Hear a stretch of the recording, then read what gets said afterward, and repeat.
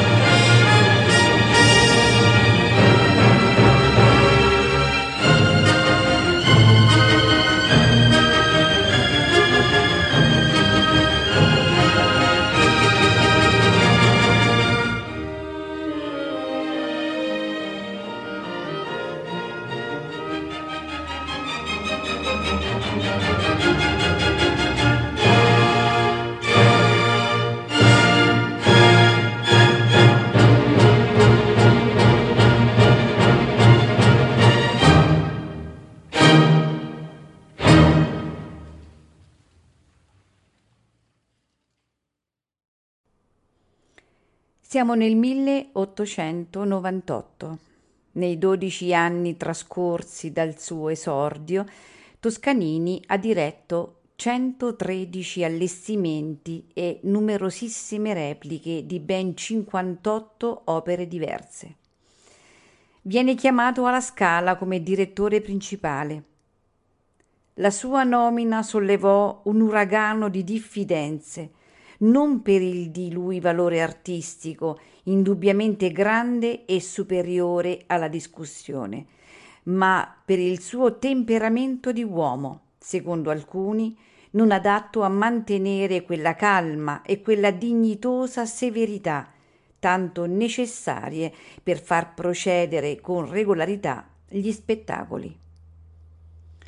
Nelle clausole del contratto Toscanini fa mettere anche alcune prerogative precise: la scelta dei titoli, dei cantanti, delle prove, che in sostanza lo eleggono anche direttore artistico.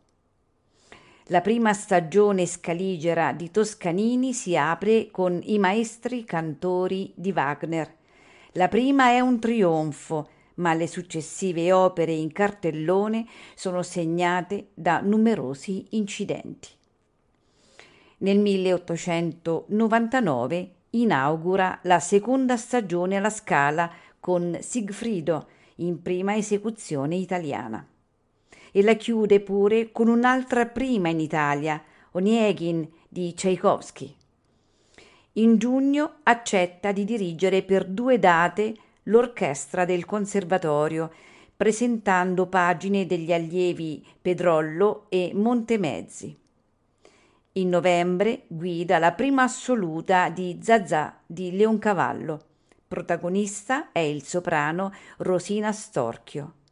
Con lei intreccerà una lunga relazione sentimentale dalla quale nascerà anche un figlio, morto sedicenne, paralitico, che andrà ad aggiungersi a quelli avuti dalla moglie Carla, Walter e Valli.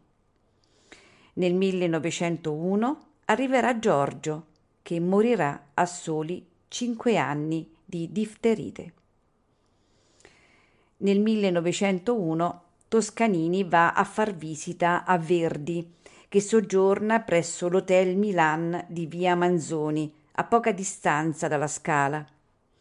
I 2 maestri discutono della recente esecuzione delle Maschere di Mascagni, ma l'anziano compositore, che allora aveva 87 anni, appare a Toscanini meno lucido e graffiante del solito.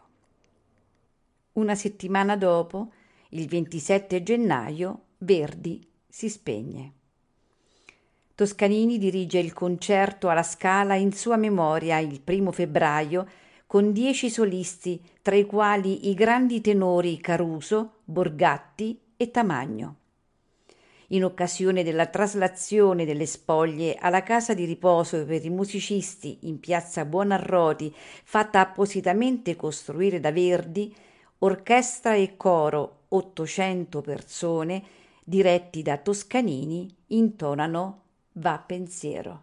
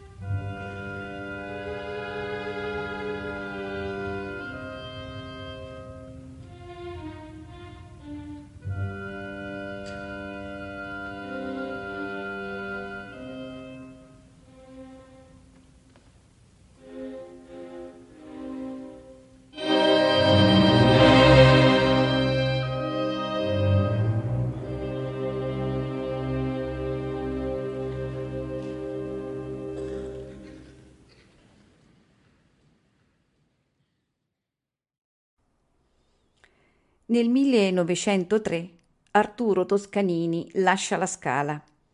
Dirige per 3 anni senza incarico fisso in vari teatri italiani. La frizione tra il direttore e il teatro milanese ha tra le varie cause anche un allestimento del Trovatore che Toscanini vuole riproporre ripulito dalle incrostazioni della tradizione interpretativa per ritornare a una autenticità di scrittura. L'editore, Giulio Di Cordi, si oppone fermamente, ma l'opera va in scena. Toscanini aveva ragione di essere orgoglioso del trionfale successo. Quando si arriva ad immaginare una così geniale ricostruzione di un'opera usata ed abusata in tutti i più infimi baracconi che si arrogano il nome di teatri, quando si ottiene dall'orchestra una fusione così mirabile e dal corpo corale delle finezze così squisite, quando si suggerisce agli scenografi una vera rivoluzione artistica, convien dire che se all'audacia sorrise la fortuna, questa mostrò per la prima volta di non essere cieca.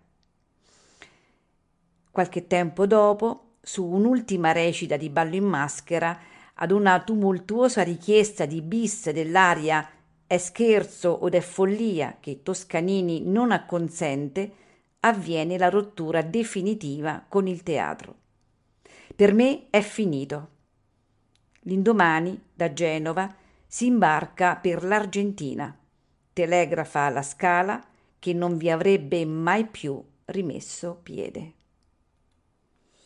Dal 1901 al 1906 Arturo Toscanini dirige durante le stagioni invernali al Teatro Colón di Buenos Aires le prime di Dannazione di Faust di Berlioz, Madama Butterfly di Puccini e Adriana Lecouvreur di Cilea, insieme a moltissimi altri titoli di repertorio. Nel 1906 ritorna alla Scala. Dirige la prima italiana di Salomè di Richard Strauss, mentre il compositore ne guida una versione in forma di concerto a Torino. Contrasti Strauss-Toscanini per vincere la corsa alla prima. Scrive Strauss: «Da qualche giorno ho iniziato le prove di Salomè al pianoforte e lei non può immaginare quale titanica, sovrumana forza i cantanti devono adoperare per tentare di superarne le colossali difficoltà, rese ancora più gravi da una cattiva traduzione. Quale brillante stupidaggine è stata la mia di fissare la data per la rappresentazione di un'opera senza aver preso in considerazione le sue difficoltà. Come vede, egregio signor maestro, la cosa prende una buona piega, non per merito mio, ma per sua fortuna». Toscanini non diresse mai più Salomè, né mai più presentò opere di Strauss.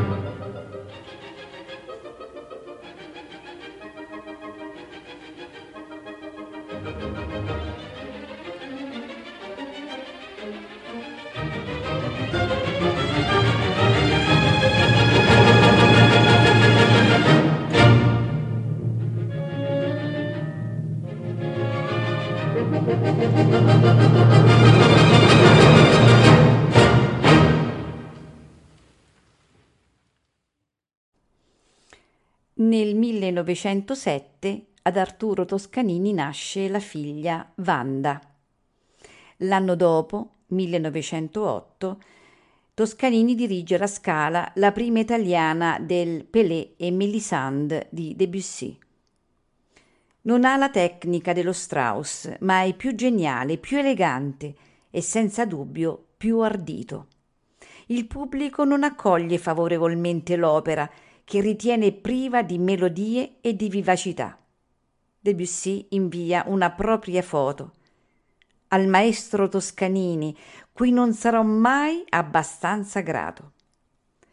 Toscanini lascia la Scala e diventa direttore principale del Metropolitan di New York. Primo screzio con Mahler sulla direzione del Tristano. Toscanini lo mette tra le proprie opere. Mahler risponde: se Toscanini, di cui senza conoscerlo ho il massimo rispetto e che mi tengo onorato di poter salutare quale collega, riprendesse ora il Tristano prima del mio ritorno, l'opera ne riceverebbe un'impronta del tutto diversa e io non avrei mai più la possibilità di riprendere il lavoro nel corso della stagione.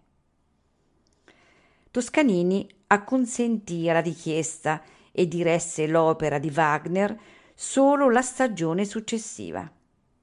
La sua prima opera al Metropolitan fu una trionfale Aida. In 15 giorni diresse Butterfly, Rigoletto, Tosca. Seguirono titoli a ritmo massacrante. Il 20 marzo, nel pomeriggio, era sul podio del suo primo Falstaff americano e la sera guidava una rappresentazione benefica per le pensioni degli artisti del Met con la scena del trionfo di Aida. Nel 1910 Arturo Toscanini porta i complessi artistici del Met, senza l'orchestra, a Parigi, per una serie di esecuzioni che comprendono la prima francese di Manon Lescaut di Puccini. Sempre Puccini è protagonista della prima americana di Fanciulla del West al Met. Nel 1911 Toscanini dirige a Roma 3 esecuzioni di Messa di Requiem di Verdi, 2 all'Augusteo e una al Costanzi. Di ritorno a Milano acquista la casa di Via Durini, un edificio del Seicento a 3 piani con piccolo cortile che rimase sempre la sua preferita. Nel 1913 dirige la prima americana del Boris di Mussorgsky. In aprile guida il suo primo Don Pasquale di Donizetti. In settembre ed ottobre celebra il centenario della nascita di Verdi nel minuscolo teatro di Busseto, dirigendo 2 nuove edizioni di Traviata e Falstaff. Alla Scala, dopo 5 anni di assenza, propone 3 esecuzioni di Messa di Requiem e 6 di Falstaff. Nel 1915 Toscanini lascia il Metropolitan. Scoppia la guerra e fino alla fine del conflitto dirigerà solo in Italia e solo opere e concerti a beneficio delle vittime della guerra.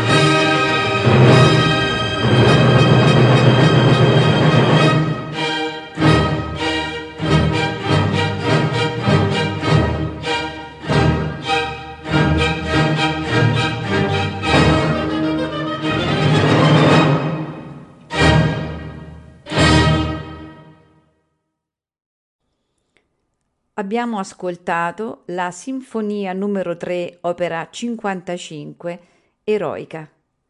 Arturo Toscanini dirige la NBC Symphony Orchestra. Registrazione da trasmissione radiofonica della NBC del 6 dicembre 1953. New York, Carnegie Hall.